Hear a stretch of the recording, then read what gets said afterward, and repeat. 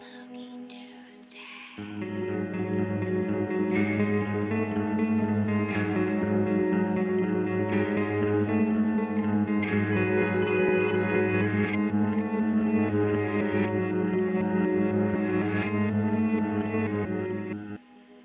The point is, they're here, they've been here, and they're here again.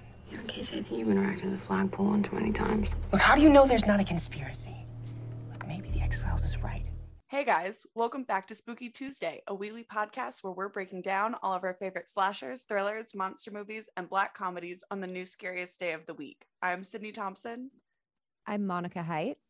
And I'm Chelsea Duff. And this week, as promised last week, we are talking about The Faculty, a 1998 film, all about what happens at a high school when the faculty start to behave a little strangely. And they do say that in such terms where they go like, the faculty are behaving so strangely. Like that's pretty much word for word a direct quote from the movie. They really drop it in heavy. Minute one. Yeah. But if you haven't seen this movie, I will do the IMDb summary for you real quick. When Casey Connor, Harrington High School's newspaper photographer, witnesses the murder of a nurse and sees her alive again, he decides to investigate the bizarre happenings. Okay, first of all, what? I'm not saying that's an inaccurate summary on IMDb, but I also would say that is a very strange lens to position this movie. And I wish I had read that to myself before I read it on the record just now, because I would have found a different summary. But we'd seen this movie before. We'd actually all watched this movie before. How was your rewatch experience? Did I watch it with you guys the second Did time? you skip it? Were you not there that Spooky Tuesday? Because for me, the first time I ever saw this movie, I'm gonna brag about it because I'm still so excited that I went to this. I somehow got tickets to Phoebe Bridgers' like Halloween party concert before the pandemic. I think it was in 2019. And so it was like a bunch of different artists performing, and then Phoebe closed it out. But there was also like spooky maze, like a tiny little spooky maze. It was at the Bootleg, and it was fucking awesome. Spooky maze. And then also in the other room, because there's like multiple like venue areas in the Bootleg, there was a screen and they were playing movies. So I came like later and I walk in and there's this movie playing and I didn't know who was performing at that time, or like it was in between sets. So I sit down and I start looking at this movie. I don't know, I'm like halfway through it and it's The Faculty. And I was like immediately fucking hooked. I was like, what the fuck is going on? I was with my friend Hawk and he was like, you haven't seen this movie. It's insane. And so I just sat there for Hawk was like, let's go do other shit because there's other shit to do. And I was like, I can't leave. I have to watch the rest of this fucking movie. So that time I didn't see the beginning. And maybe that's why I didn't remember the whole fucking beginning of this movie. Like the first like 40 minutes, I was like, this is the first time my eyes have beheld this. But I know we watched it together. So I'm really a little bit worried about myself at this point. I think that maybe there's an issue that I'm having with my memory. Concerns are being raised for sure. Yeah. Definitely a little alarmed, but I had a beautiful time watching it this time around. I'm so glad we're doing this on the pod. It's gonna be a blast. This movie is wackadoo, like straight up, like from the plot, which is very like Invader of the Body Snatchers meets The Breakfast Club, and also just like every 90s movie must be set in a high school. There's nothing that the 90s loved more than a teen high school movie. We get Josh Hartnett, who is very dreamy, but also like so obnoxious. And has one of the worst haircuts I think I've ever seen, ? Why is it sticking out like that on only one side? Like it's like he straightened just this like part at the nape of his neck, and it's just almost at a 90-degree angle from his head. It's impressive almost. You know how everyone is doing like the mullet these days with the shaved sides? He like grew out specifically the sides so that they could come to a little pointy point is what he did. It's very counterculture of him. Honestly, I love it. He's playing against type in this film. It's very counterculture of him. Love it. But yeah, actually, yeah, Sydney, you're totally right. This movie is very Invasion of the Body Snatchers, The Thing, etc. It has like a lot of homages to a lot of different movies that people involved with this film had worked on, but also a lot of different like horror sci-fi movies in general. But also what's really interesting is that I don't think that we really necessarily gave much thought to where we put it in our schedule, but to have it follow What Lies Beneath and It Follows is actually like there's a lot there. The What Lies Beneath, we planned that. What are you talking about, Chelsea? We planned that. We clearly we planned that. Through. Okay. We always like to find a through line. Thematically, it just like works, you know? Thematically, it just rolls one right into the other. What Lies Beneath is mainly just in paranormal bodies of water being important to the plot. And also actors from Shondaland, because we've got not going to say her name right, but Famke Janssen in this movie. She is so stunning in this, even though her so funky. From How to Get Away with Murder. And as I mentioned in What Lies Beneath, Olivia Pope's dad, Rowan Pope, is in that movie. And he has a real name as well. And that name is Joe Morton. But the It Follows also is like the anybody around you acting a little suspicious, like could be somebody you know, could be a stranger. You get another pool scene, an indoor pool scene. And may I just say also that like this film's influence on Diablo Cody writing Jennifer's Body is very clear. Clear. All the insults were so reminiscent of Jennifer's Body, but obviously this predates it. But like tit bitch, all this crazy shit. Like I don't know, gutter slut.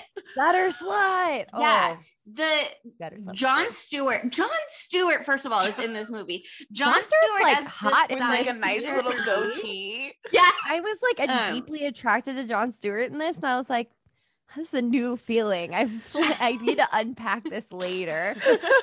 No time right now. Yeah. We'll get to that when we have a little more time.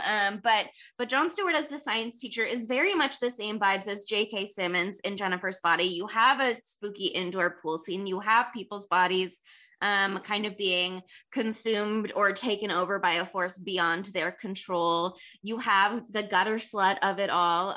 Delilah is certainly part Jennifer Check, but also Gwen from Sky High, extremely Gwen from Sky High.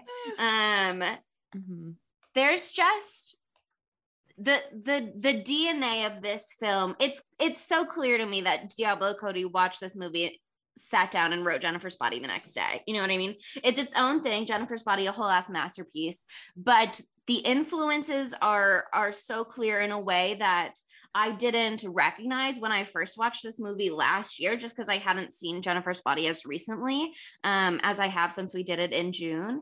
And yeah, no, that's a great observation. Yeah, it's a clear reference. It's a clear fucking reference. A clear reference. It's just, yeah. And also I didn't realize that this movie was Robert Rodriguez, and I, love him. And I've been trying to get us to do the whole double feature Planet Terror and Death Proof. And Spy Kids 2, Island of the Lost. Bro, I'm on his page right now too. And I was like, what the fuck? He did Spy Kids too? But was he just the producer? Because that's like a different vibe. Was he also the director for Spy Kids 2? Oh, he did Zorro? Oh my God. I love him. Also, it makes a lot of sense that Salma Hayek is in this now, because he had just done From Dusk Till Dawn before this movie. And then Salma Hayek's in this movie. And I was like, all right, it's all making sense. And it's the same era, Salma Hayek, obviously, because we know about years and time and age. And she's the similar age, because these happen one right after another. But she's so fucking beautiful in this. Like, I can't, every time they introduce a new character in this movie, you're just like, they're in this person? How are all of these people in the same fucking movie? Like Elijah Wood as the cutest little baby bean of all time. So sweet. And this is pre Lord of the Rings. Not only, are you going to say it? I'll let you say it. Excuse me. So rude. Well, the director was like the one that was like encouraging him to like audition for Lord of the Rings. He was like, no, you should definitely try out for this. Chelsea, you can think this movie. I'm so sorry. I just wasn't sure that you were going to say it. And then you said, and I was like, oh, she is going to say it. I'll back off. I just didn't want it to go without mentioning. It's so important. This movie gave us Elijah Wood in Lord of the Rings. Robert Rodriguez gave us Elijah Wood in Lord of the Rings, is what you're telling me. I am going to start a fan club for him. I'm going to put a picture of him on my wall. Also, he's pretty cute from what I'm seeing. So, oh my God. Wow. Robert Anthony Rodriguez. Great name. Incredible. All right. Well, adding that to my list. Okay, but yeah, just to go down the IMDb, here are some of the actors who are in this movie. You've got Jordana Brewster, and I believe her film debut. This is only Josh Hartnett's second movie. Clea Duvall is in this. Salma Hayek is in this. Famke Jensen. The Jon Stewart, Elijah Wood, obviously. Usher is in this. Oh, Usher. Heat check right there. Usher. Damn. Usher, baby. This might also be Usher's film debut. Yeah, I mean, he looks like he was literally just born and then put into this film. He's so young in this. He's so cutie. Yeah, and I mean, some of them went on to be in She's All That, especially Clea and Usher. I'm not sure if anybody else, actually, maybe just them. But they've got the mean guy from Happy Gilmore. You know what I mean? There's a lot of people here. There's a lot of familiar faces in this movie. And what's really interesting is that for some of them, it was like before those other movies. You know what I mean? Again, Usher was Usher at the time still. But it was his first movie, Josh Hartnett's second movie, Jordana Brewster's first movie. And it was one of those things where they kind of like got lucky that it ended up in hindsight being a stacked cast. They certainly tried to make it a stacked cast because this movie was very much riding Scream's coattails in the sense that the original writers had tried to get it made already and nobody was biting. And then after Scream was such a success, certain unnamed Hollywood producers were like, yeah, exactly. Scream 3 of it all. Certain unnamed Hollywood producers were like, oh, we got to ride that wave. Let's bring on Kevin Williamson to rewrite this movie. And it'll be the next Scream high school. It's like an homage to alien films rather than an homage to slashers. And they had some good raw materials there, but for whatever reason, it just didn't come together. People just like didn't vibe with it. And Jordana Brewster actually obviously went on to be in the Fast and the Furious movies. And when F9 came out earlier this year, she did an interview with Collider. And they asked her about the faculty. And she was like, I think it was more like we all thought we were going to be these huge teen stars and not be able to walk down the street. And it didn't quite work out that way. Like the way that they marketed this movie, the way that they did like a Tommy Hilfiger collaboration where all of the stars were in like a fashion campaign for Tommy Hilfiger.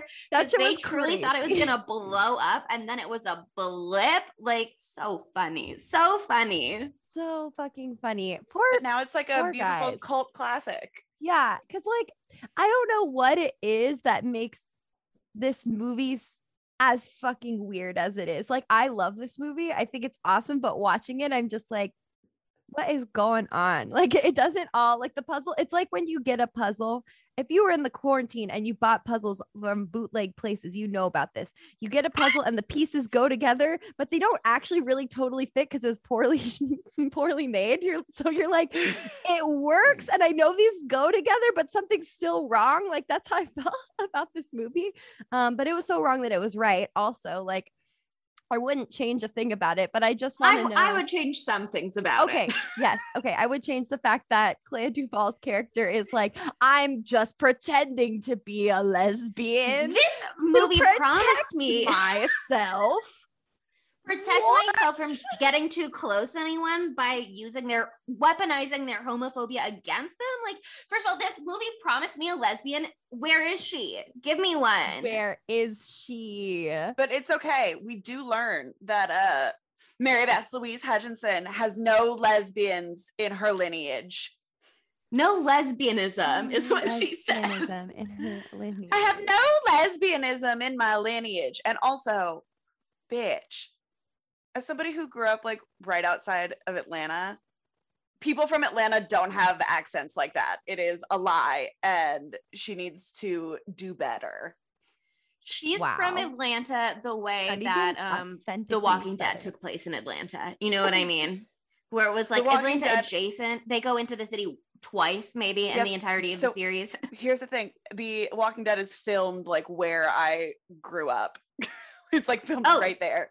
Mary Beth, whatever you said her name is, she fully stole that speech therapist that you went to that took your accent away, put it into her. No, that was in Ohio. Then we moved to Georgia. This movie takes place in Ohio, Sydney. It does. Also, okay, wait, what is that quote in this movie that's so fucking funny? Like, why would they start the invasion in Ohio? And they were like refer to it as like the back door of America or something like that. And I was just like, brilliant. Can't wait to roast Adam for this because my boyfriend was born in Ohio. I mean, he deserves to be roasted for that. But I don't know. People from Ohio, we love you. I don't want to ostracize. I have several friends from Ohio. I have very close friends from Ohio. So I spent 7 years in Ohio, like a prison sentence. I'm allowed to make fun of it. I love Sydney was haunted by a ghost in Ohio. So I was. Her was haunting. But okay, should we get into the beginning of this movie or something? Probably. Yeah. If you want to know how the lesbianism in her lineage quote comes into play, it's actually because we start at a high school and it gives us this like very 90s high school movie introduction. Well, actually, we start on a football field with the football teacher losing his shit. There's like this whole faculty intro. Actually, I'm so sorry, I almost skipped it. Can you believe? But the football coach is losing his shit at the players. And he does shout the line, "You're not getting out of Ohio," which kind of dovetails back into what we were just saying. But they end up in this like faculty meeting inside where the principal has to tell everybody there's no budget for anything except for football. They can't even have a musical. They can't even have a musical. And they have what apparently is a very funny theater joke where the principal tells the drama teacher, you'll have to reuse the set from Our Town last year. And apparently Our Town doesn't have a set. And that's the joke. They did Our Town at our high school actually when my brother was there, and I'm pretty sure they did build a set, so I don't really believe you didn't remember that that specific theater joke, so you were in on it. He was on Tech Crew, so really I apologize. That's my bad. I've made a mistake and I will be better next time. But yeah, I guess that's a very good joke or whatever. But starting it out with just killer jokes, just fire banger. It's already banger after banger. Theater kids are going wild.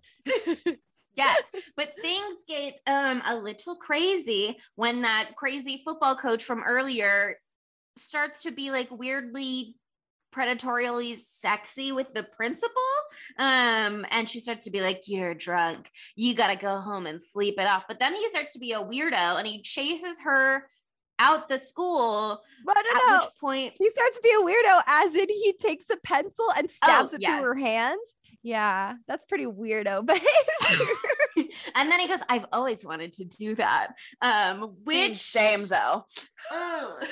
You've always wanted to stab her with the pencil, or someone? Not her, but like I don't know. Did you never take like your mechanical pencil and like fake like stab your hand with it? I did little fake graphite injections like a normal child. Yeah. That's that's the same vibe for me. Thing. Look, we've all had intrusive thoughts. You know what I mean? This is another moment where we learn something about Sydney where we're like, wow, you know what I mean? Like Sydney's always wanted to stab someone with a pencil. What do you mean you've never wanted to stab somebody directly through the hand with a pencil? I think it would be incredibly badass and totally cool. Yeah. That's probably true. This opening scene is so fucking fun because like it gives you like, obviously it's like the Scream opening, you know, where it's like almost like a separate little world, little story that occurs. But it was just weird seeing it with like adults because I'm just so used to everyone being killed being children in every movie that we ever watch ever. And so that was fun. Also, this principal was freaking gorgeous. Hot as hell. And the football coach is like, you're looking very, very pretty tonight. And I was like, she is though, is the thing. Is, but you could have said it in a way that wasn't so fucking creepy. Yeah. But okay, like I totally forgot that the little old lady, the theater teacher, is already a parasitic alien lady. Because just when you think the principal is about to get away with the help of this theater teacher, she exacts her revenge for No Musical this year and stabs her to death with a pair of scissors, which is always really fun to see. And then she also says, I've always wanted to do that. So clearly there is some resentment here against this principal with her budget cuts. Can you believe? But also I would say, I think the drama teacher must have been gotten by the alien like that same day, because when we see her the next day at school, she's had a total makeover, a total style. That's something I love about these parasites, because it makes everybody they're little worms. Yeah. But it makes everybody just make like bold fashion choices. They put on their shortest skirt, their tightest pearl necklace in the case of the principal. Like just they care about like humans going through issues like the football coach. Yeah. At first, there's so many parts where like different people who are infected by the parasite throughout the movie are like, come to like, let the parasite infect you. It's so much better here. It's so much better. And there's like a couple times where I was like, it might be. They are well hydrated. They are drinking their water. You know what I mean? Drinking their water. As someone who is chronically dehydrated and underhydrated, and everyone's always like drinking water will solve every problem in your life. You know what I mean? Reminder to drink your water right now. Take a sip. But also like their problems must be solved because they're glugging away in every single scene.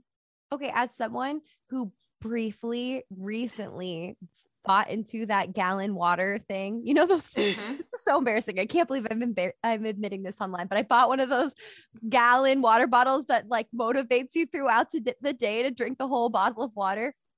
And, you know, I was drinking a gallon of water a day and then some.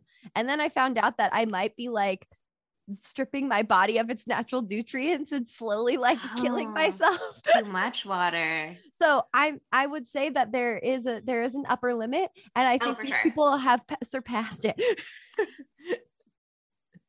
Maybe I too have one of those water bottles, Monica. You are not alone. I have it staring at me now, and I haven't used it in a week and a half, and you know, I used mine once and decided it was too heavy for me to lug around my house. And so now I just use a small water bottle and I drink it like 4 times a day and I actually finish it. So did you know that a gallon of water weighs 8 pounds? Because that's just heavy. But yeah, they could have solved all their problems by just carrying around these gallon water bottles, all these parasites, but they did not think of that. Wasn't trendy at the time. They didn't have hydro flasks. No, it was 98. It was 98, man. They could have used a Nalgene, you know, that would have been period appropriate. Very on brand. Very on brand, as I just said.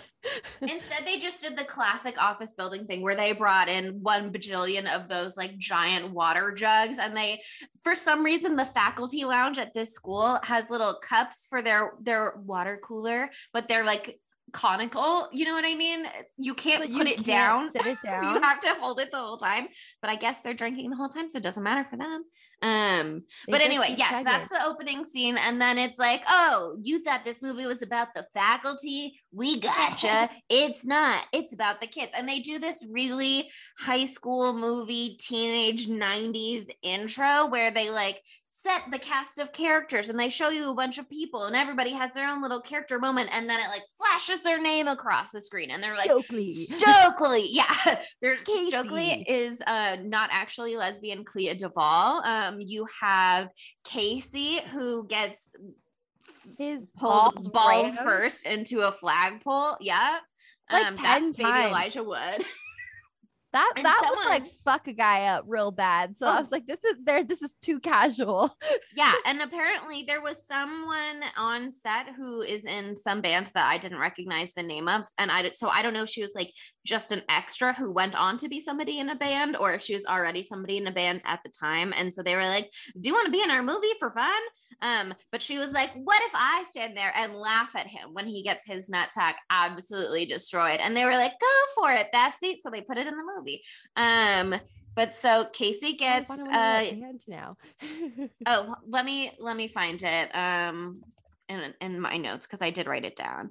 The girl student with the black top and tan skirt who laughs at Elijah Wood getting his balls smashed into a flagpole, great wording, was Austin rocker Sarah Talbot, who at the time was the front woman for the Hollywood Wife Beaters. Laughing at Wood was her idea, and the director kept it in. What a sequence of words in that piece of IMDb trivia. Nope, I don't know that band, so we're good. Nope. But yeah, I love the fucking vibey ass opening sequence. It's so good. The font that they use is preposterous too. It's like blood splatter font. Like there's so many fucking weird ass stylistic choices that they make, like with the cinematography. Like later on they do that weird zoom on the theater teacher's face. Yes, I also made a note of that.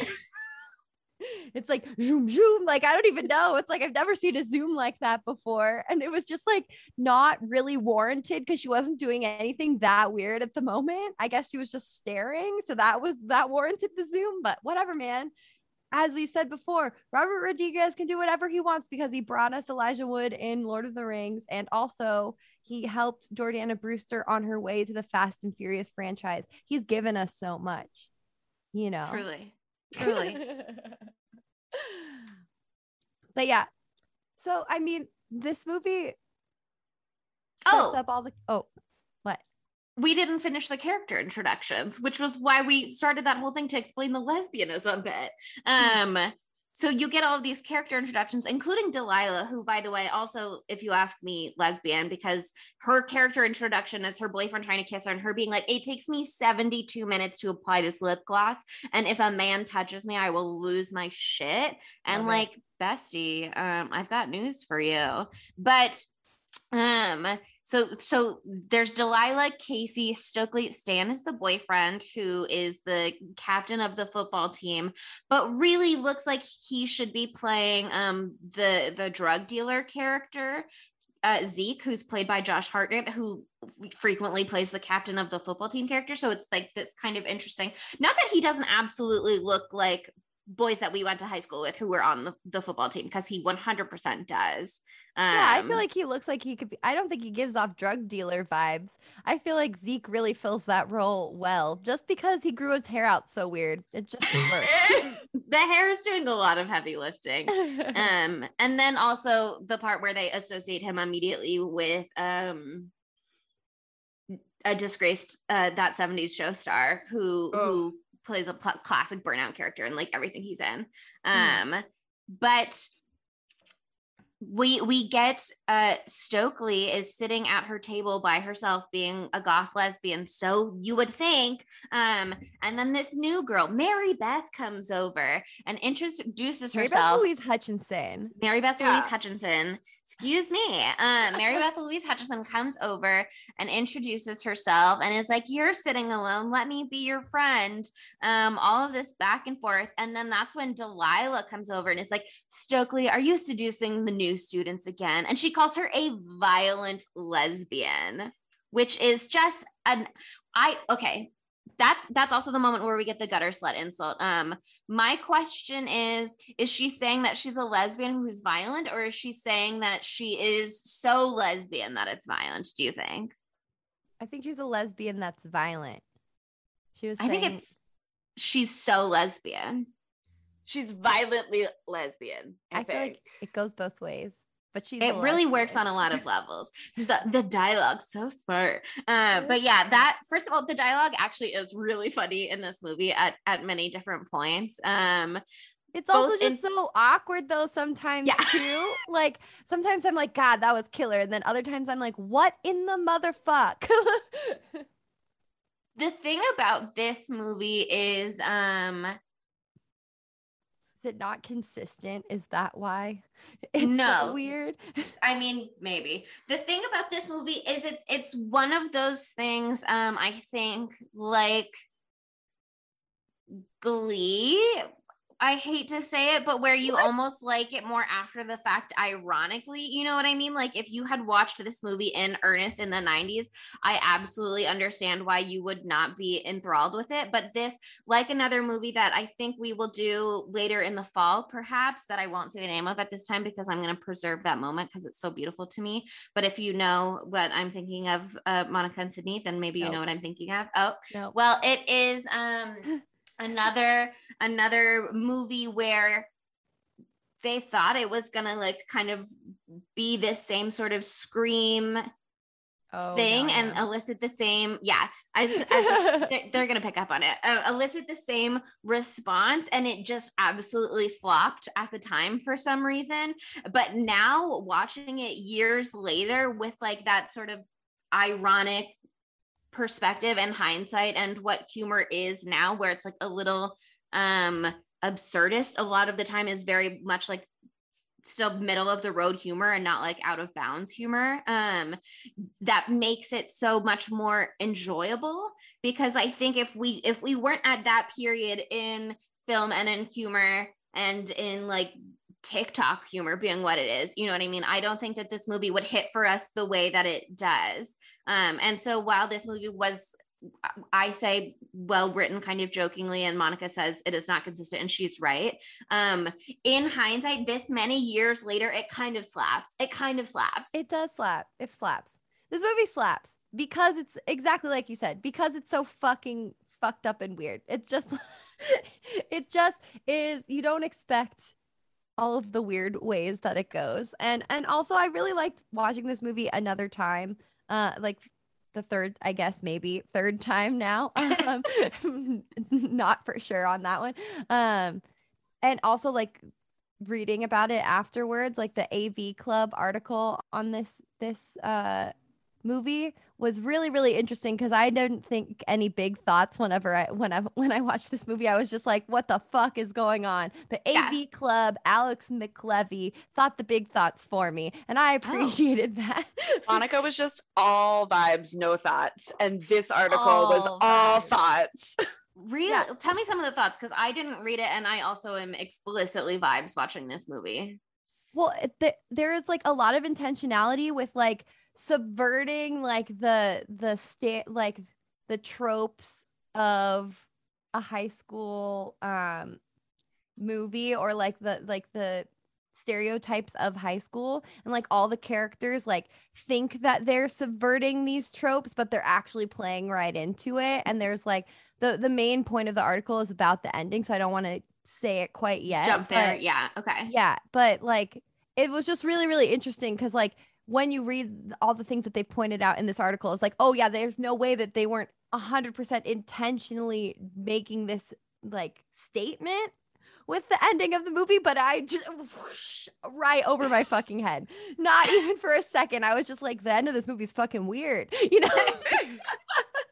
But, you know, it's so good to read and learn. I hate to say it. That's once again very Glee to be like subverting the stereotypes of the high school tale, and those characters playing into the stereotypes, but also not being the stereotype, etc.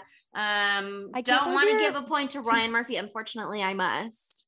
Why are you doing this to me?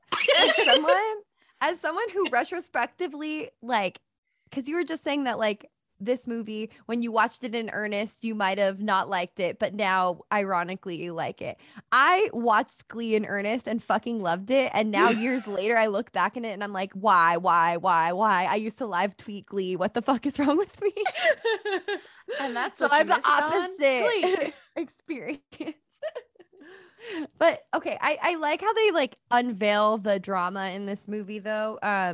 But obviously we get the opening scene, so we know shit's fucked up. But you know, I love that Elijah Wood just like fucking finds a worm on the ground, and he's like, "Damn, this is a weird ass worm. Let me go show Jon Stewart." Like, it's beautiful. It's beautiful. Hi, I'm Elijah Wood. I found a worm. I'm bringing it to Jon Stewart. Like, if you think about it in terms of the actors, it's preposterous. But like, everyone should have been way more fucking alarmed with this worm right from the get-go, because they put it in water and it immediately like grows long, crazy tentacles that are like sentient. And within 1 second of it being in the water, it multiplies into 2. That is very bad. That nothing should replicate that fast, even it's just a nice worm. But it's obviously not a nice worm because it's got teeth on the inside and teeth on the outside. It bites Jon Stewart like immediately. Like, no one is alarmed enough. Like, Jon Stewart, you're an adult and you're not infected yet. Like, do something right now. Close down the school. This is an infection. Call the hazmat team in, please. But no. Right? Like, don't call the university. Call 911. Call animal control. Excited about the prospect that they have perhaps found a new species on their football field. You know, where all new species like to hang out. Like Sydney said last episode, he's seeing cash money.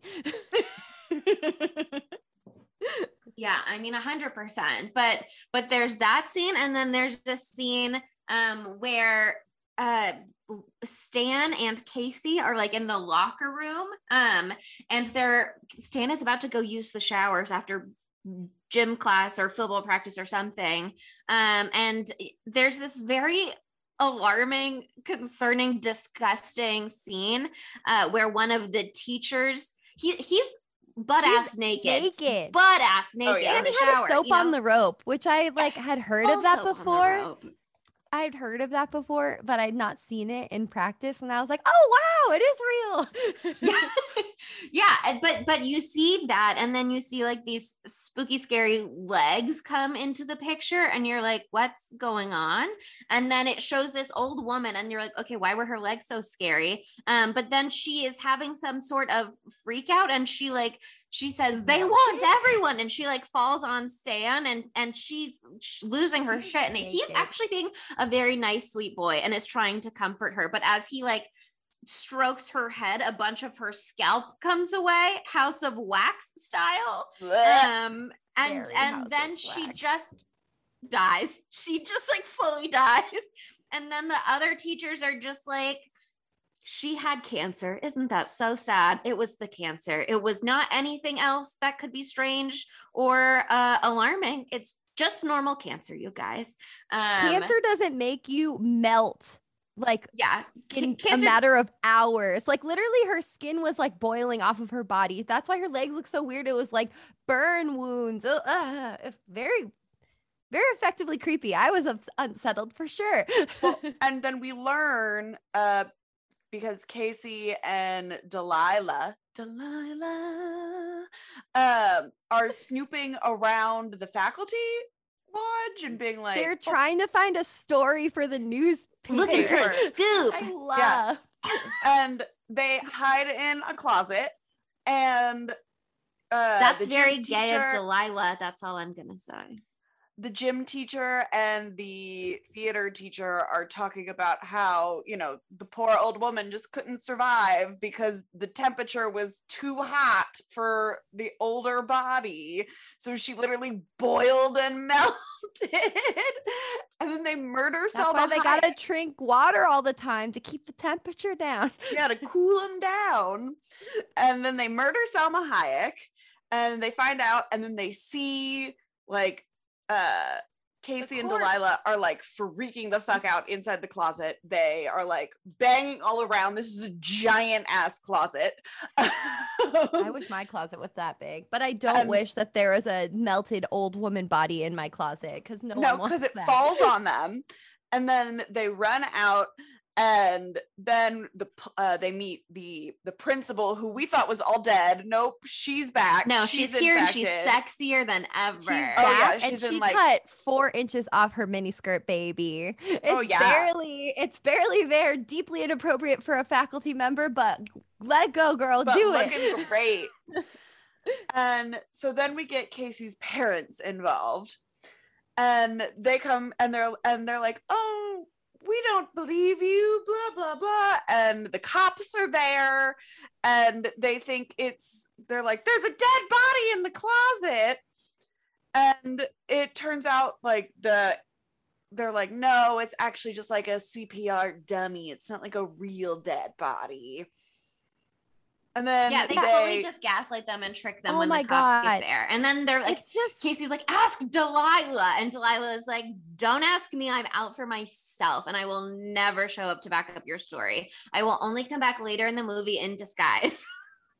Yeah, I think one of the really affecting things of this movie is like, I wish I had seen it like when I was young, because like when you're young, when shit goes wrong, you're like, mommy, daddy, teacher, you like go to the people who are in charge, in scare quotes, who the authority figures, and like the authority figures are what's doing it to you in this fucking movie. Like there's no place to turn. It's all on them. And everybody who follows the rules dies, essentially. Like you get called to the office, you get a fucking worm in your ear, and you've turned into a little parasite alien. Like it's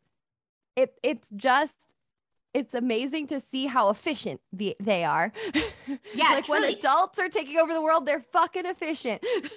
Because Delilah, that's part of her thing. Like she is just out for herself, and she truly at that point in the movie does not really give a shit about Casey, and certainly not backing him up in a way that could risk her own reputation, which she is not even willing to put at risk to continue dating Stan if he's not going to be the captain of the football team. Like he's like, I want to quit the football team and focus on my academics. And she's like, are you stupid, you little stupid bitch? I could never date you then. Like she's so mean about it. But she's out for number one, and she comes back later in disguise, but they're like calling her over the PA system the whole time because she's like the HBIC at this school. They're trying to get all the little high school influencers into the office so that they can get parasited and spread it out to everybody else, including Usher, who is the replacement captain of the football team once Stan abandons his post. And Usher really is in exactly like 2 scenes of this movie, frankly. That's what I was just gonna say. Usher, but we need more Usher in this movie. Like that was one of the huge flaws. They had Usher, and they used him about 2 times ever. Just doesn't make sense. Yeah, real letdown. Especially considering so many of the other people in this movie did anything, you know what I mean? And or hadn't done anything at this point, and he was Usher. And he didn't even get like a Drew Barrymore and Scream moment, you know what I mean? He's just there. He's just also there on set chilling. But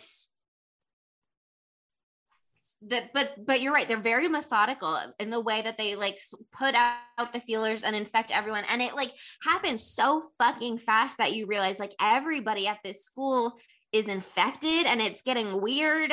And there's actually this couple that I fucking love that you see in the background a couple times where they just are like beating the shit out of each other every moment that they're on screen. They're so fucking abusive. Yeah, just like literally physically fighting each other whenever they're on screen. And then after the infection sweeps through the school, you just see them like walking in peace down the hallway, You know what I mean?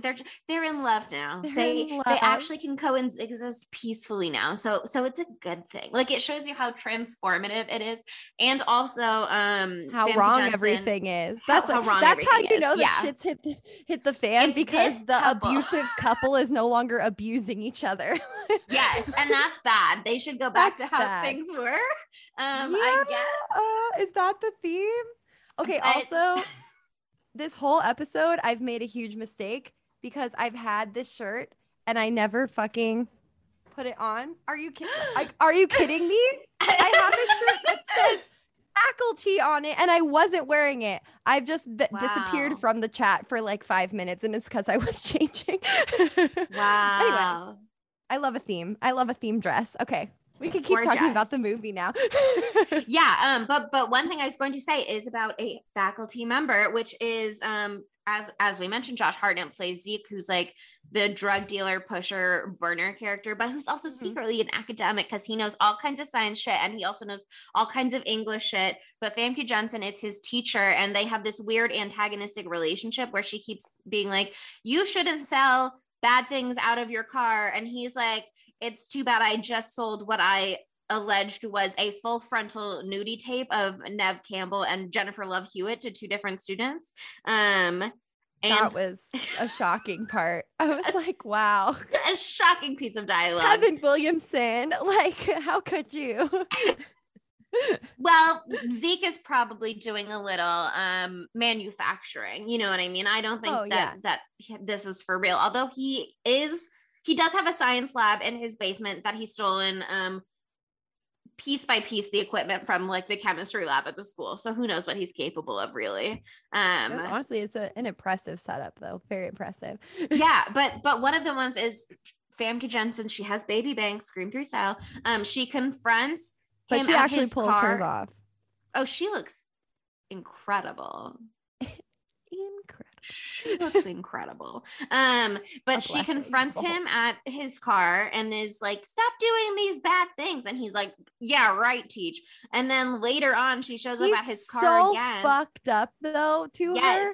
He like offers her condoms, cherry flavored condoms, and she's just like so horrified. She's like, her whole thing is that she's like this meek teacher. She's very quiet. She's very nervous when she teaches, and like she doesn't do a very good job because of that, because she can't command the students. And so she's just like, that's so rude. Like, she's gonna cry and she runs away, and I don't blame her. I would cry too if someone was. But you're a high school student.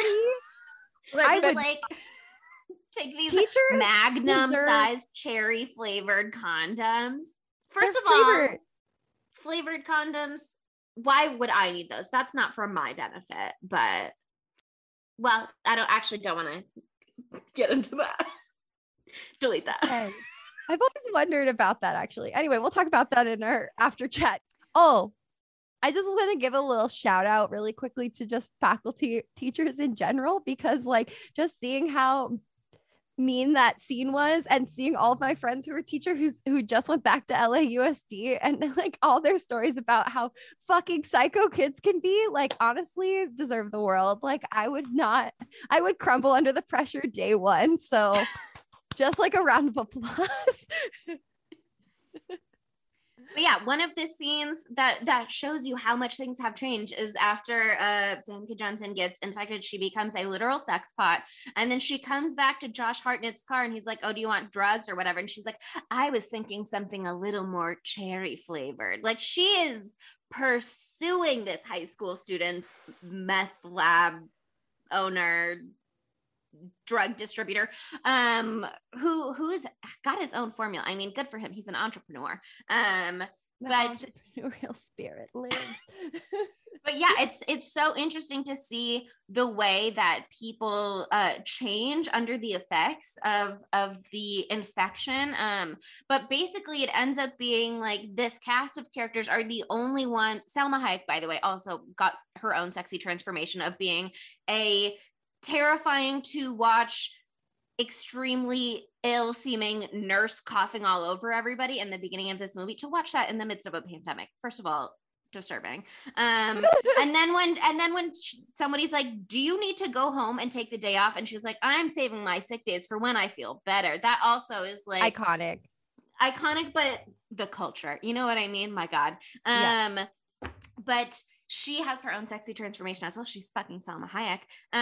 Yeah, but she was always hot. Like she had like a red nose because she was blowing her nose all the time. That was and she was wearing like khakis before, and now she gets to wear like cute clothes. But it ends up being like just Stan, Stokely, Delilah, Mary Beth, Casey, and Zeke. That's actually so many characters. But they form this little alliance because not goth lesbian Clea Duvall Stokely reads science fiction, and so Casey's like, don't you think it's just like your science fiction? And she's like, no, it's not. And then he goes, but don't you think? And then she goes, yes, it is. And then they immediately go and convince all the other characters who are like, I don't know. But then they have this interaction with Jon Stewart where he tries to kill them after he got infected. Actually, I wonder if he got infected from the little bite on his finger from the little multiplying worm fish guy, or if he was deliberately infected by somebody else. Do you have thoughts on that? Because I didn't have thoughts on that until this moment. Well, he didn't seem different in the immediate aftermath of the bite, so I'm not sure if he did. Because but I mean, he was in the fucking faculty lounge, man. That's ground zero for this infection.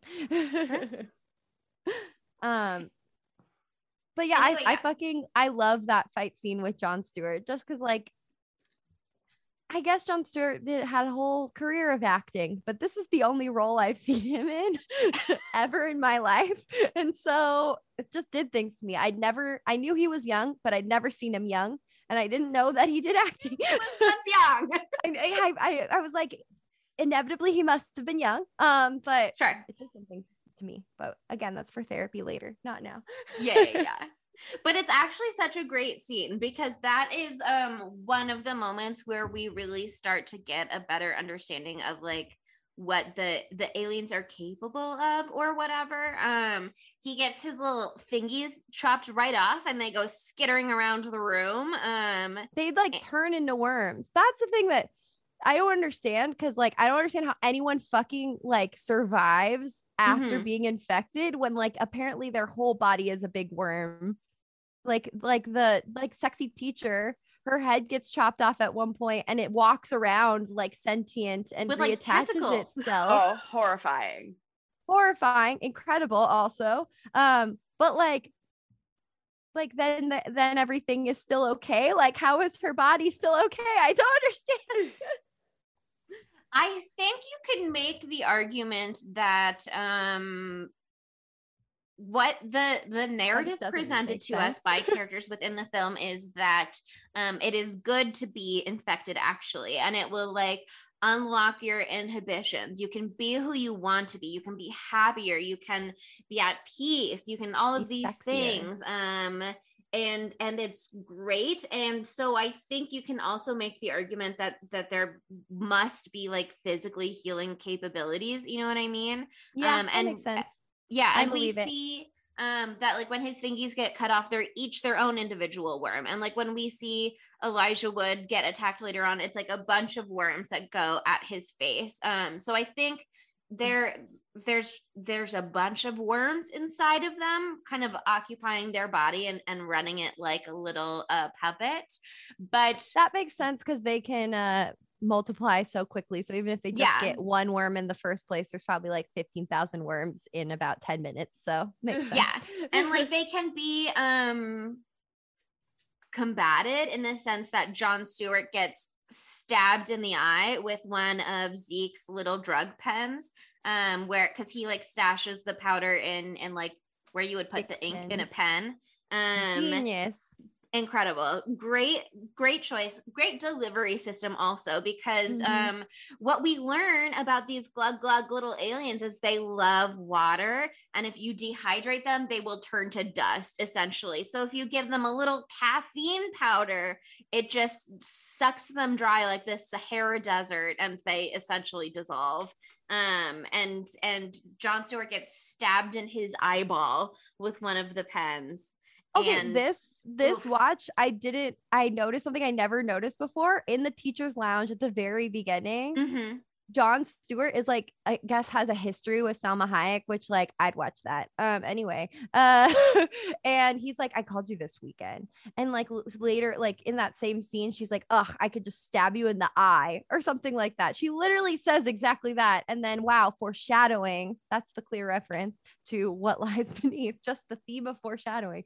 He literally gets stabbed in the eye later, and it looks really that's just like the way they did the effects for that with all the fucking foam shooting out of his eye socket. Gorgeous. Loved that for us. Okay, I just Googled something. Yeah. And it says the number one myth about coffee you need to stop believing, because coffee is caffeine and we're supposed to believe that the caffeine that they're doing is supposed to be like, you know, the big, like it dehydrates them, but it just says caffeinated beverages like coffee have a mild diuretic effect, but this does not increase the risk of dehydration. So well, I'm gonna guess that he's really not making caffeine and he's making meth. Well, okay, it's caffeine pills and other household items. He makes that very clear, and so that could be Sudafed. My guess is he's just like straight up making meth. Meth with caffeine in it. He grinds up kitchen sponges and puts a little bit in each one so that the sponge bits goes in and just sucks the water out of their bodies. That's what it is. I wasn't sure where you were going with that. And I was like, I saw on your face that you I think. Sure. Oh my God. But okay, that's when they realize right, that the drugs are the answer. And that's what I fucking love about this movie. And that's one of the really fun arguments of this AV Club article, is that like this movie is straight up like a pro-drug movie. It literally is. It's just like drugs these save your life are the only answer. Like we can only trust you if you do drugs. Literally, that becomes the motif for the whole rest of the fucking film, because like they do this fun, like very The Thing style test later on. Like they go back to Zeke's house because he has apparently parents who don't parent him or care about him and just leave him alone. But he is, okay, this is something I just thought about. He is over 18 because he's repeating his senior year. Yeah. And so that makes the whole teacher thing one step less disgusting. Just one. It's still fucking freaky, but just a little bit. It's not on paper illegal, but it still should not happen. Anyway, but like the only way for them to be sure that they're not already infected is to snort these drugs.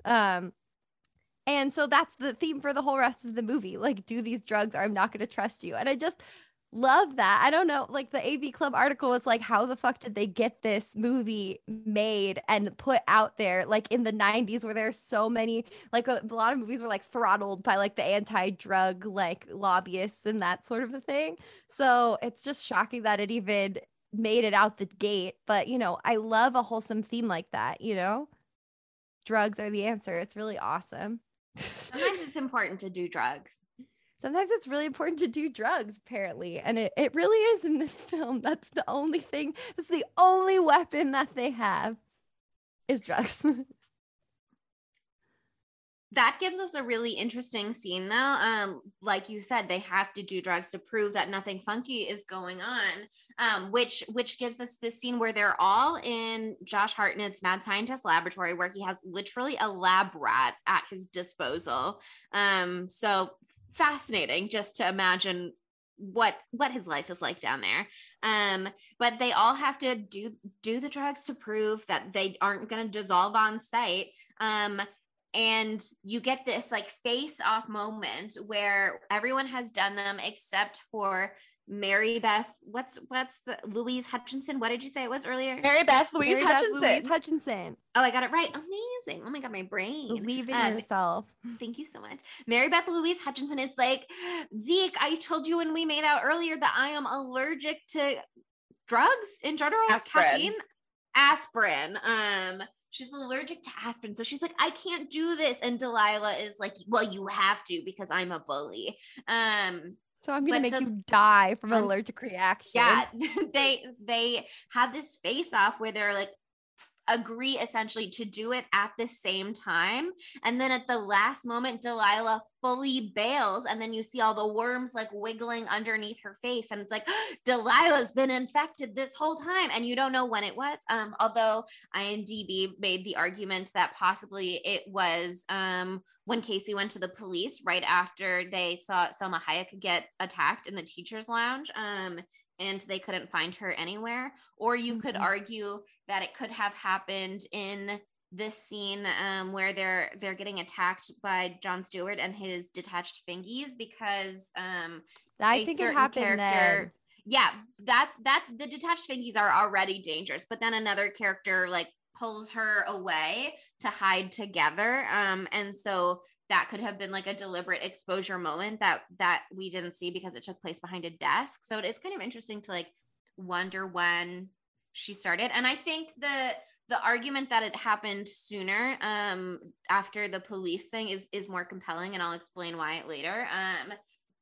But so it turns out Delilah's infected and she runs away, and then they're like, okay, great. They've somehow decided, not really based on any facts, really, they've kind of just intuited somehow that the way that it works is that there's one person in charge, a queen, if you will, of the aliens, and it's like Night King, Game of Thrones style rules, where or Dracula, if you will, if you kill the person that sired them, so if you kill the queen, then they're all gonna get stopped.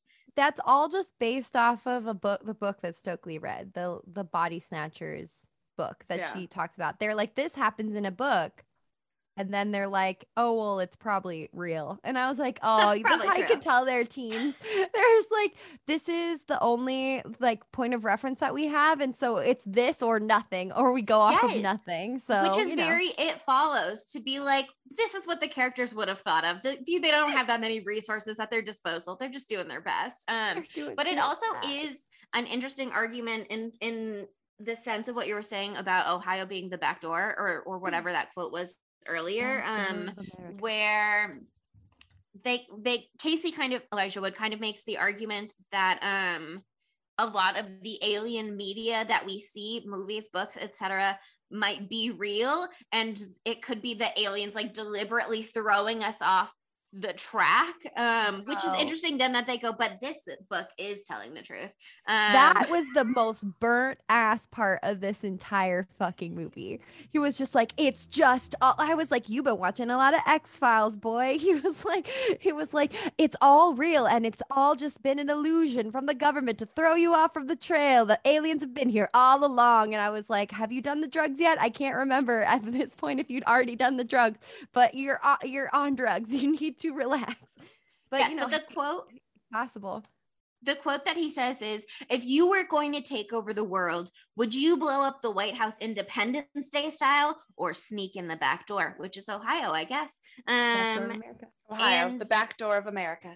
It's not a bad way to go about it. You know what I mean? Although I also have to wonder if this is the first time that it's happened, or is Casey actually onto something with all of this like Hollywood infiltration, you know what I mean? Because that is interesting that it's just like working its way out to middle America, but it started in Hollywood years and years earlier when they were producing this alien content first originally.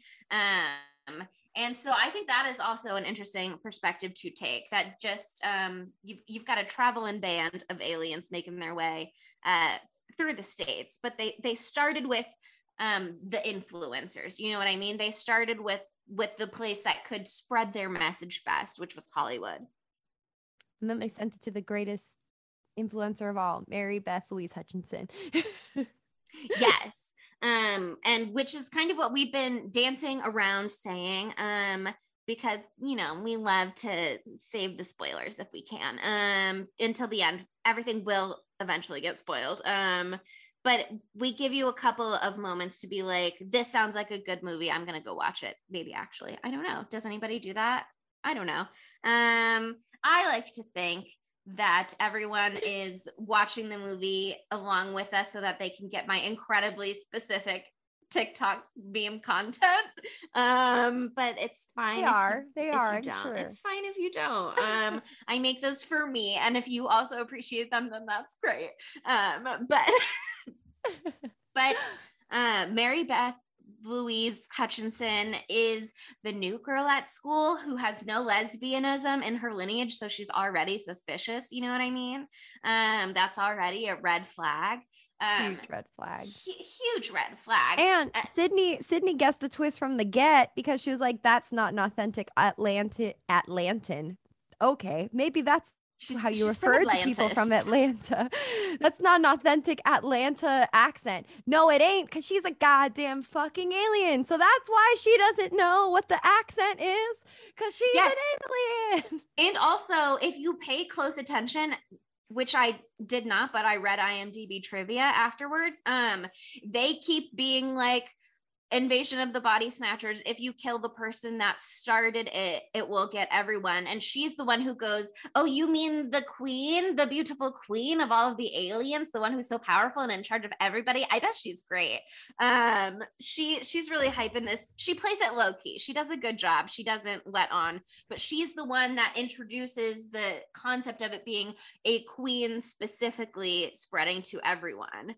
And it's a genius concept for her. Like, it's a genius plan to hang out with the only people who don't have the parasite yet, because one, she can get them. And then also two, they're not looking for her. They're looking outward and trying to kill all these other people, because thinking that they're the queen bee, and they won't come at her until, you know, the final chapter. Yes, and she has that fake out with Delilah, where it's like Delilah is an alien at that point. Mary Louise Hutchinson is the queen alien. Delilah is under control. Like, she creates this moment with Delilah being like, "You go first. Okay, we'll go at the same time," so that she has a diversion, so that Delilah goes like, "Okay, I'm out of here. You can't catch me in my worms under my face, alien. I'm bailing," so that you're not looking closely at Mary Louise Hutchinson when she like pops the top off of the drug pen and then uses a little tentacle finger to swipe away the cap on the bottom and let all of the drugs fall out and like close up her little nostrils so that she's not actually snorting them. And you get that reveal like later on in the movie. She's doing some good work, because she even says in the beginning of the movie, like, "We've all got a little alien inside of us," or something like that. And yet somehow when I first saw this movie, I did not think that I was suspicious of her for a moment, I think, but I don't think I was like confidently onto her. You know what I mean? I think they do a kind of pretty good job of creating that as a surprise confirmation.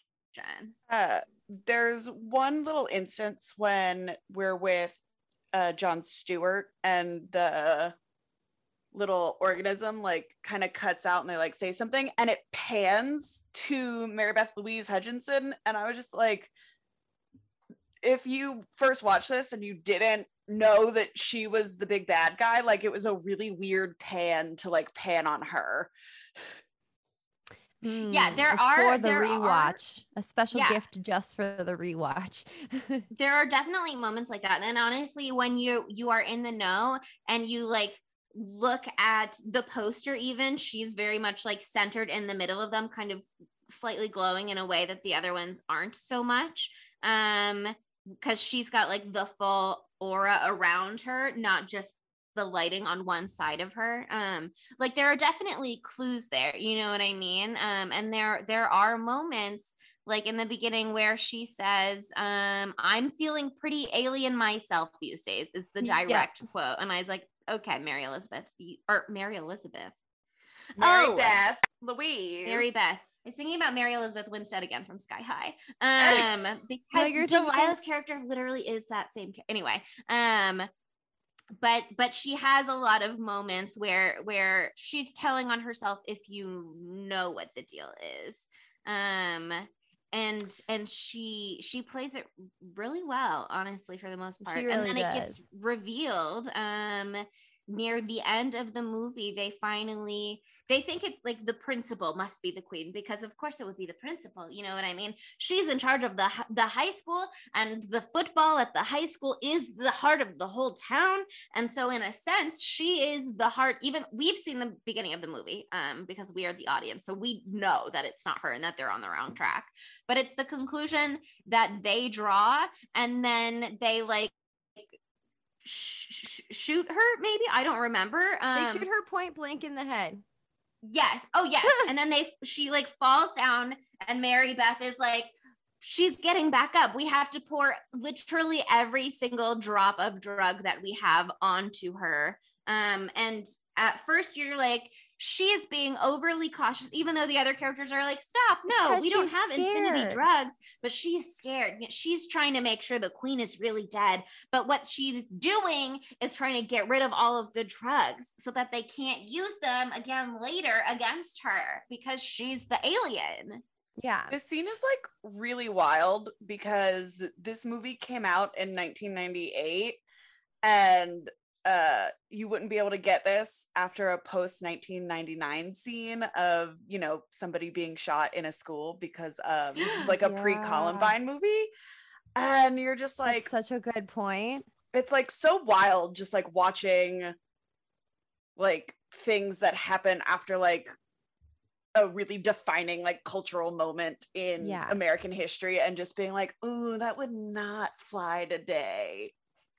That is interesting. Obviously, like that has kind of come back into play in the culture, but we talked about that on the Scream 3 episode where like they radically changed the plot and altered it to be less like school centric, less student centric because of Columbine. And that was like such a huge pop culture reaction at that time when it was still so fresh that like there was not even any fake blood in that movie. So that is really, really interesting. With this coming just before to have someone shot point blank in the head, a principal. With like so much blood. So much blood. I love the like final act of this film. Like when they go back to the school on the night of the football game to try to fuck shit up and find the queen. Like the football theme in general is just so epic because you're just seeing like second after second, everyone in the town is getting infected with the parasite, like ushers infecting people on the field, like there's people in the crowd, I'm sure, infecting each other, and it's just spreading like wildfire. And I also really love the like social breakdown that kind of happens within our like group, like final group or whatever of students that aren't infected, like as they slowly start getting picked off one by one. Like for example, two parts that really stood out to me when Stan, an idiot, honestly, he's so stupid. He just decides to go out by himself just to see if his football coach is like, okay. Like, I don't understand why he would risk it after they kill the principal to see if like everyone, if that was actually the queen bee. And the scene where he sees the whole team in the rain and they all have the little tentacles coming out of their face and they're just like lapping up the rain is so fucking iconic. It's so good. But you're skipping the part that is the worst part of this movie, where before he goes out, they have this like, what if it's our last chance, final moment make out scene with Stokely, who should be a lesbian, but tragically is not. And I mean, good for her that she likes Stan and Stan likes her, and they make it's very Breakfast Club. You know what I mean? Where the crazy outcast character and the jock pair up after all, a shocker. But you know, whatever. It's like I said, this movie is an homage to so many of the other like big cinema pop culture moments that came before it.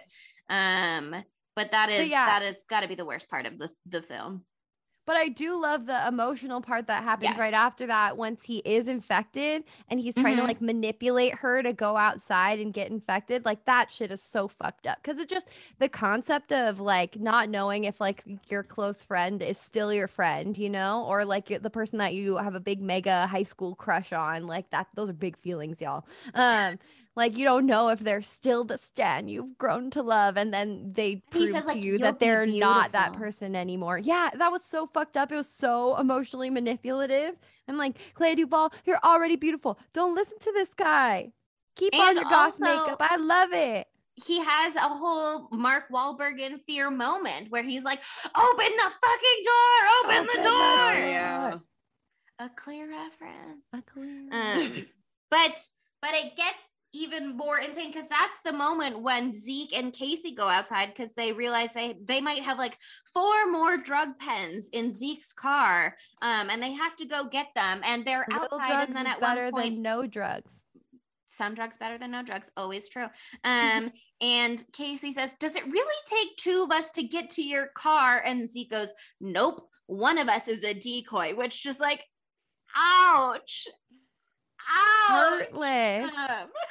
Just truly heartless. But you get these incredible school bus football team Famke Janssen fight scenes. Delilah is confronting Casey. Casey somehow upper body strength yeets himself up through like the skylight emergency exit little window in a school bus. Well, he does say that he only runs when he's being chased, and so he's actually right rather sporty when provoked. Yeah, but that's when she gets her head cut off. It's all this stuff, and then eventually they get back inside, and Mary Beth is sitting on the bleachers with Clea Duvall trying to do this like sneaky sell, like, do you think maybe actually it would be great to be an alien? Have you considered it at all? She tries to make it sound like she's like defeated, and so she's just thinking of giving in, but in reality, yeah, she's like, I know you pride yourself on being the outsider, Stokely, but aren't you tired of being something you're not? I know I am. And then she like just fully punches her with a tentacle arm, which gets wild. She just gives up and goes full tentacle, and transforms into this like alien creature that is now on this chase scene with them through the pool and the locker rooms. And this also leads us to like the whole last bit of the film. She's either a big giant alien like thing with tentacles and way too many teeth, or she's fucking naked for the whole rest of the movie. Mary Beth Elizabeth. Whoa. What's her name? I got you. My bad. No, Mary Beth Louise Hutchinson. You did this to me, Chelsea. You ruined me. Of it all. Oh my God. Well, once I'm thinking about Mary Elizabeth Winstead, I can't stop because I have such a big crush on her. But anyway. But I just love the final bit of this is just so good. Like the fact that they run into, again, the pool room, the room with the pool, Jennifer's body, we're getting It Follows, we're getting all of it. And it's just so stupid because it's just like, okay, guys, you just put yourself in a shit position because they obviously are aquatic. So you're fucked. Yeah, that was a mistake. Poor planning. And I just felt so bad for Casey too, because like Zeke comes back into the picture with his drugs and like they're being actively hunted. Like it's the do or die scenario. And he's like, do drugs right now, Casey. Do drugs right now. I'm like, poor fucking Casey, man. He's gonna be high as balls, like as he maybe dies. Like terrible. But also when Clea Duvall's character gets or Stokely, when Stokely gets like thrown into the pool too, or like pulled into the pool and she absolutely smashes her fucking face on the tile. Oh my God. And on the blood in the water, like Sydney, was that getting you excited? A little bit. But she is not a lesbian, so does nothing for me. Just a real unfair fake out of a lesbian fair. Drop in this movie. But yeah, the thing about her being naked for the rest of the film is that it's so funny for some reason, and also I feel like it's not like particularly male gazy, you know what I mean? Like they're not really sexualizing it unnecessarily. She just is naked because she's an alien. She's like, what do I care? Which is so yeah, you don't really see it. Yeah, and even one character is like, are you naked? Like, why are you naked? Why are you naked? It's Stokely versus Mary Louise, whatever the fuck you ruined me. Mary Beth Louise Hutchinson. And they're both like, I'm not the monster, she is the monster. And Zeke's like, Mary Beth, why are you naked? Answer me something, Mary Beth. Why are you naked? But I am ass naked right now. She's like, what? You can't handle seeing my body? And I'm like, what a great deflection. But you're ass naked. This is very suspect. She also has a very rude line about Stokely, though, where she's like, we don't know what she is, gay, straight, alien. And it's like, well, okay. Well, aggressive. Some people take a long time to figure it out. But she's young. She's got time. But yeah, I mean, also like Casey's a genius. We'll give him that because there's a lot of people to get distracted by in this movie, but Casey is the hero, though he is not the tallest of the bunch. He is the most beautiful cherubic little angel that there ever was. And the idea of smashing the monster with the bleachers is just so fucking genius. Like, it's just so smart. And I've also always had a fear of getting crushed behind the bleachers because I used to like run behind the bleachers at our school, and they also were retractable ones. And I was like, this could be the final time that I'm alive. But I'm still going to run behind the bleachers. That's not going to stop me. Not going to let it ruin your fun. Yeah, I'm not going to let it ruin your fun. And then his iconic final line before he stabs her in the face is guaranteed to F you up. Is that what it is? Guaranteed to jack you up. Guaranteed to jack you up. So iconic. Funny. Iconic. But okay, the final little bit of this movie, and this is the part that the AV Club article I was reading was talking about. It was saying that like this whole movie is trying to like subvert the tropes, right? So like Stokely is this like goth lesbian chick, but actually she loves football and she's straight. Oh wow, what a subversion. She's not like other girls, okay? She's not like other girls. Like, and it's because she's not gay like all of us. So yeah, I mean that is she's not like these girls. That's her apart.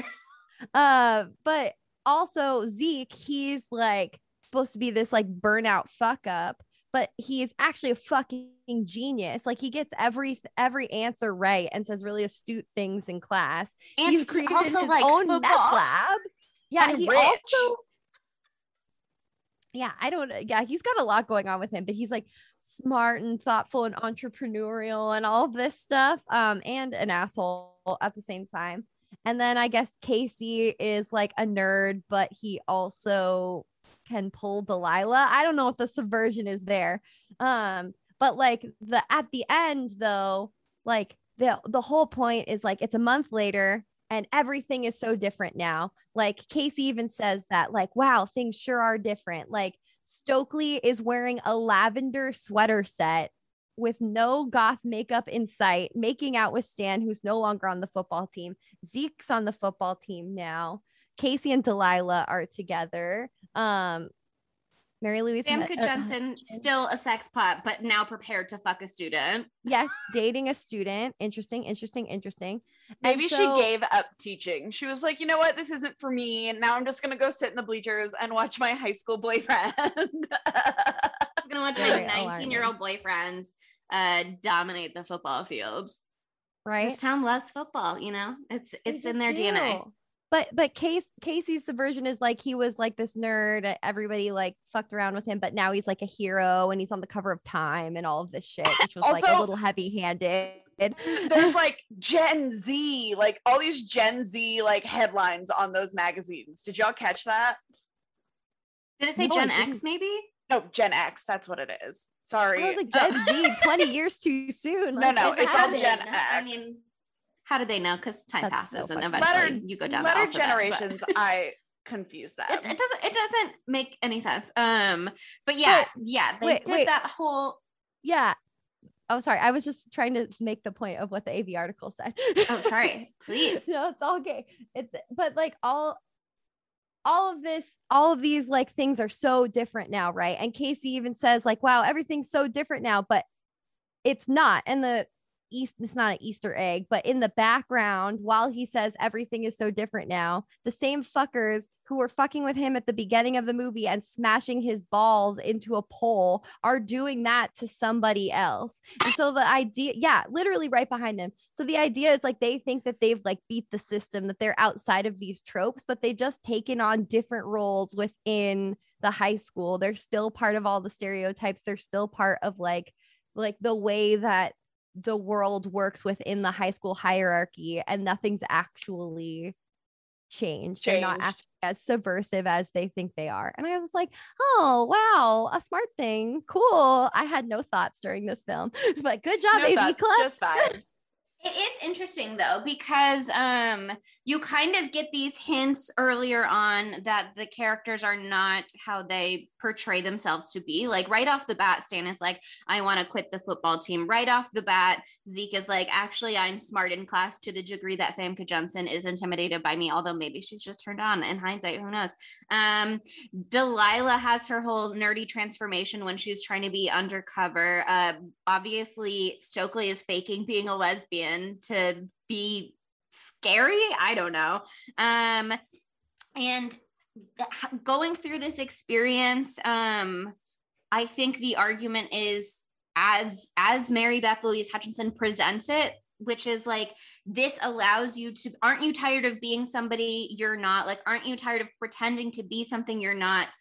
Becoming part of this will let you be who you want to be. It unlocks your inhibitions, which is why the teachers keep stabbing the principal and being like, I always wanted to stab the principal. But that's why I think it's a really compelling argument to say that Delilah's infection came right after Salma Hayek was attacked and they couldn't find her, because the next day she comes to school dressed down in her glasses and stuff like that.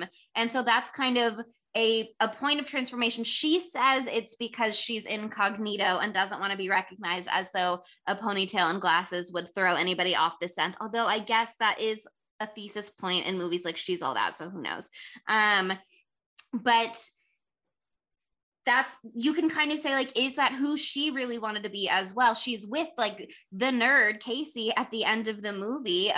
She in the beginning is static. It's almost like in Society with Billy and his girlfriend, you know what I mean, where she's like, he's asking her to be there for her and she's saying, we have only ever had this shallow relationship and now you're not even being nice to me. It's Delilah was dating this this boy who was the captain of the football team because she was the head cheerleader, and that's what you're supposed to do. And the second that he wasn't that thing anymore, she was like, this no longer fits my image, you're out of my life. And so you see she's like actively chasing this image. And so I do think that is interesting, that it kind of like unlocked within them their ability to be who they want to be. That said, Delilah is a lesbian and she should have been a lesbian at the end.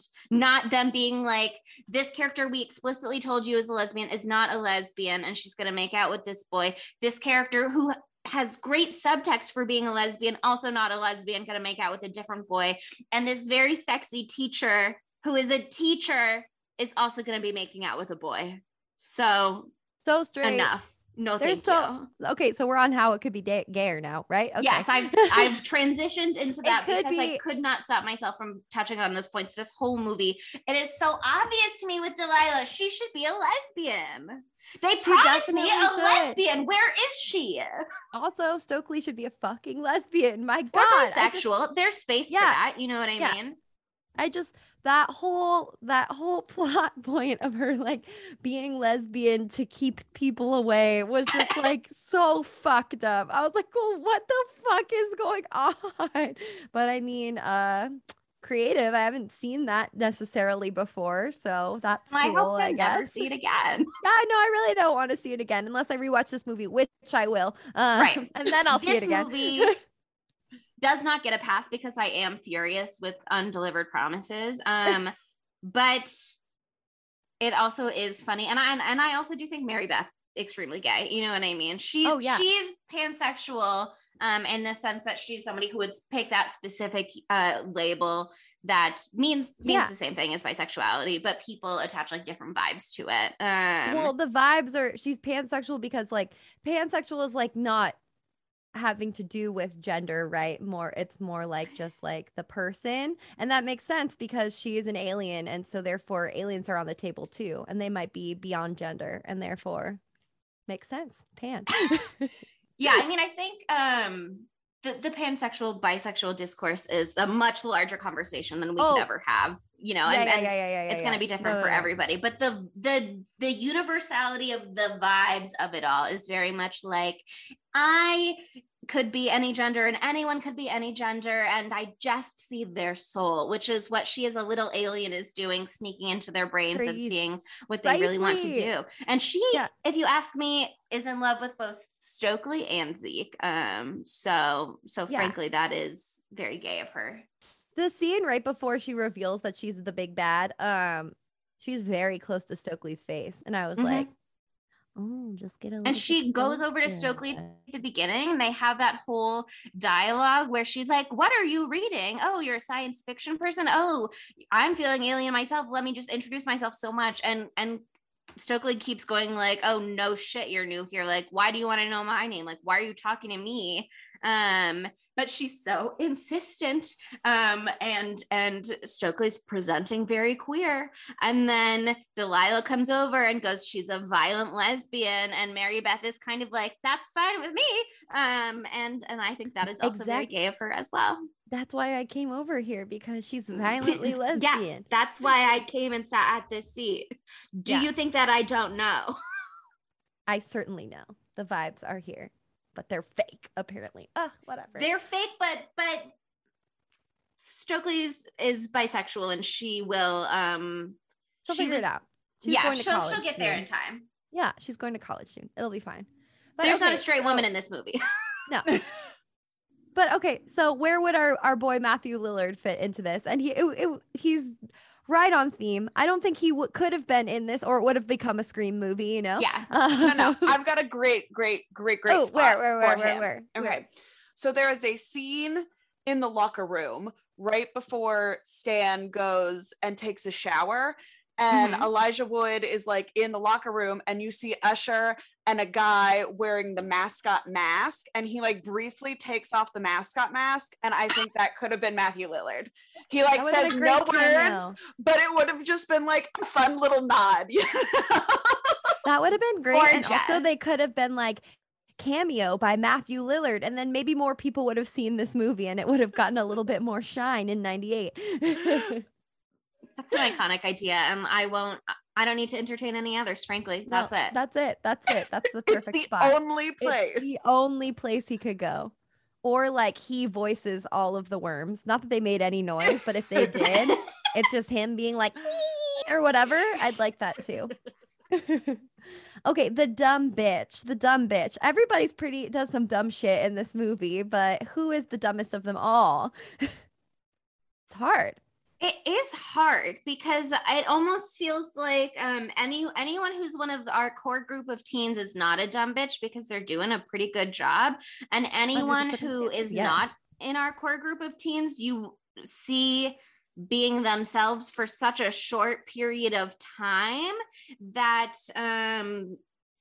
it's not enough to evaluate really if they're a dumb bitch for the most part. But I do think Casey's parents are good nominees because not only do they immediately turn on their son without being infected yet, presumably at that point in the film, they just turn on him and don't trust him, even though he seems like a nice, good boy who behaves well for the most part.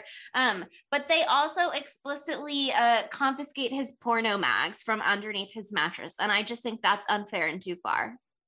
Very unfair. And I was also just shocked that even if they know about his porno, that as parents they would acknowledge the fact that he has it. Like that's bold to acknowledge that it's there. Also the fact they call it porno, it's just like so cringy to me. I would like to nominate, and this is like he didn't do anything that bad, but I would like to nominate the alcoholic school teacher who just not be around children even before lots of teachers here who should not be around the like nurse the who coach? is actively sick, the football coach who is abusive, this drunk teacher who is drunk, how dare you speak ill of Salma Hayek? She can do whatever she wants. And here's the thing, she also had a pill problem too. Oh yeah, they like flat out acknowledge that she's ill and has a pill addiction. She was like, there aren't enough pills for this or something like that, and I was like, oh my god. The thing is that drugs are good in this movie, so that's no reason to disqualify her. But yeah, Famke Janssen also actively trying to fuck her students, you know what I mean? And say what you will about the sexy principal and the way that funding works at the school, whether it's state, local, federal, whatever, specific grants, donations. Her frustrated hands are tied, okay? Her frustrated hands are tied as they set off huge fireworks in the middle of the football game, but are not allowed to turn on the AC because it will run up the bill. It'd be like that sometime. I'm gonna agree with you. I think that the dumbest bitch of them all is the parents, a collab of the parents. Also, I just really love the actor who plays the dad. I don't know what else he's in. Scooter McGavin. Yeah. You guys talked at the same time, so it was unintelligible to me. What did you say? He plays Scooter McGavin from Chelsea. Happy Gilmore. Oh, I haven't seen Happy Gilmore. You've never seen Happy Gilmore? I've never seen Happy Gilmore. I'm sorry. I'm putting it on my list. I just saw Big Lebowski. I'm finally seeing movies that are good and important. So here we go. Well, I don't know that I would say that Happy Gilmore is important, but I feel like it was important to my childhood. But anyway, he always looks evil to me, like no matter what. He just has like one of those faces. And he just has one of those faces. He has one of those faces that just looks evil. Just really evil. You know how some people just have faces like that? Just have bad faces. Did you come in here to grab underwear? Yeah, my Candyman underwear. Leave this in, Sydney. The people need to hear. He's picking. No, you know what he's doing? We do have to leave this in. He's picking up his bee underwear because we're going to see Candyman later today, and I told him that he has to wear his bee underwear for us to go see Candyman. Gorgeous. Love a theme. We love a theme. Beautiful. Okay, well, let's take ourselves to our knives out of fives because, like, as we've said already, we know that this movie didn't do as hot as, you know, the cast or the crew or Robert Rodriguez thought it was gonna go. So what did the world at large think? They didn't love it. It did not do as poorly as some of our movies have done, because some of our movies have had some truly abysmal scores. But this movie got a 6.5 out of 10 on IMDb, which has been pretty par for the course with other films that we've talked about.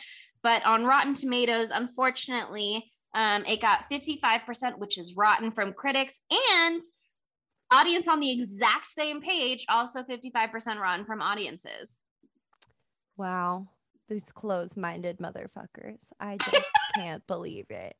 Maybe they were all equally disappointed about the lack of lesbians. You know, maybe that was the main takeaway for them too. Let's not discount their perspective. No, okay, I understand. There are definitely some huge issues with this movie. They're like it's fucked up. All the lesbian parts are very fucked up. At least they're talking about gay people, though. That's exciting, but in a bad way. So it's not good. Wait, do you know what would have been an interesting moment that this film could have been gayer? If the alien unlocks like who you really want to be inside of you, there should have been a character who transitioned, you know what I mean, who was like, oh, this is my moment where I can be who I want to be, and they transitioned. That would have been cool. It never would have happened in 1998, but yeah, never would have happened in 1998. I feel like that would have been nice, you know. I feel like that would have made, I don't know, would not have gone over. They couldn't have communicated no, it but nicely. the sinisterness of the parasite would have been subdued by the fact that it like actually does like make you live your best life and exactly the way that you want to be, you know, and I know with no inhibitions. I feel like it would make it like actually a really good thing. But anyway, back to our reviews. Yes, sorry to segment jump around. No, it's all good. But yeah, there's a lot of issues with the movie, but that said, it's like just the most baffling watch ever. Like even knowing what's gonna happen, because I remembered this one actually, because not the beginning, the end I remembered. The beginning, no, it was like with brand new eyes. But it's just like takes so many crazy twists and turns. It's got such a star-studded cast. It's opened up my eyes to Jon Stewart, you know, in ways that I never thought they would be opened. Like it's a formative film, and it's just like a fucking hoot and a holler and a laugh and it's just. I'm so glad it exists, even though it could have been so much fucking better I can't tell you exactly why, except for the lesbian part. Like there's something that they could have done. It's just inconsistent. There's some parts that are just so fucking good, and then it's like, what is going on? Very strange. But in the end, I still love this movie so much. I'm going to give it a higher score than like maybe a critically acclaimed would get. But it's about what I like, and that's what the Knives Out of Fives come from. It doesn't have to do with the world. So I'm going to give this one. Is the movie good? It's about, do I like the movie? Yeah, it's not about if the movie is good. It's like, did this movie slap? Yeah, this movie fucking slapped. Okay, just like how House of Wax, like everyone critically pooped on it, but we think it's the greatest film ever made. This is in the same. This is in the same genre, same tier. The Faculty, House of Wax, double feature. That would be a great night. So I'm gonna give this one like a 4.6 because I fucking love it, and I can't wait to watch it again sometime soon. I want to watch this one in person with y'all. We would have so much fun. Yeah, I'll say when we watched it with our OG spooky crew last year, I had absolutely no idea what to expect other than it was like an alien high school horror movie that like wanted what Scream had. And it was so much more than that, because it truly is an insane film to watch. And I really, really enjoyed my experience the first time around. And I didn't enjoy myself any less the second time, although I think a lot of the joy the first time was in how balls to the wall this movie can be at moments. And so having the surprise taken out of what's coming next is a little sad. That said, I still very much appreciate it for what it is. I think I would probably give it like a 4.1 knives out of fives, because it simply is not gay enough for me. I get it. I'm gonna give this a 3.5 out of 5. I don't know if it was just like the mood that I'm in, but I had to watch it twice and I like couldn't fully pay attention to it. So like maybe it was me, maybe it was the movie, but like this is where I gave that same one to It Follows. I never have to watch It Follows again, but this is a 3.5 that I would rewatch in the future at some point. That one was like a 3.5, like slashy emoji face. This is like a 3.5, like smiley emoji face. Yes. 3.5 heart. Yeah. Yeah. Wink. Oh, so that's The Faculty. What a fucking wild ride. And next week we are taking a very big tonal shift. This movie, Sydney and I have seen it before. Chelsea has not seen it. Sydney and I fucking love this movie. Like I am giddy. Like just the fact that I get to watch it this week, I'm so excited. It's a newer one. I'm not exactly sure what year it came out, but it's The Autopsy of Jane Doe. And it's spooky as fuck. Like actually spooky. Like we're actually doing a legitimately scary movie, you guys, on our scary movie podcast. And if you haven't seen it yet, I don't want to say too much about it. Like going in blind is the way to go for this one too. And maybe, you know, close your eyes in case there's a spoiler in the synopsis as you pull up the movie on Netflix, but it is on Netflix. So watch it if you haven't, and then join us next week as we talk about it, because it's so good.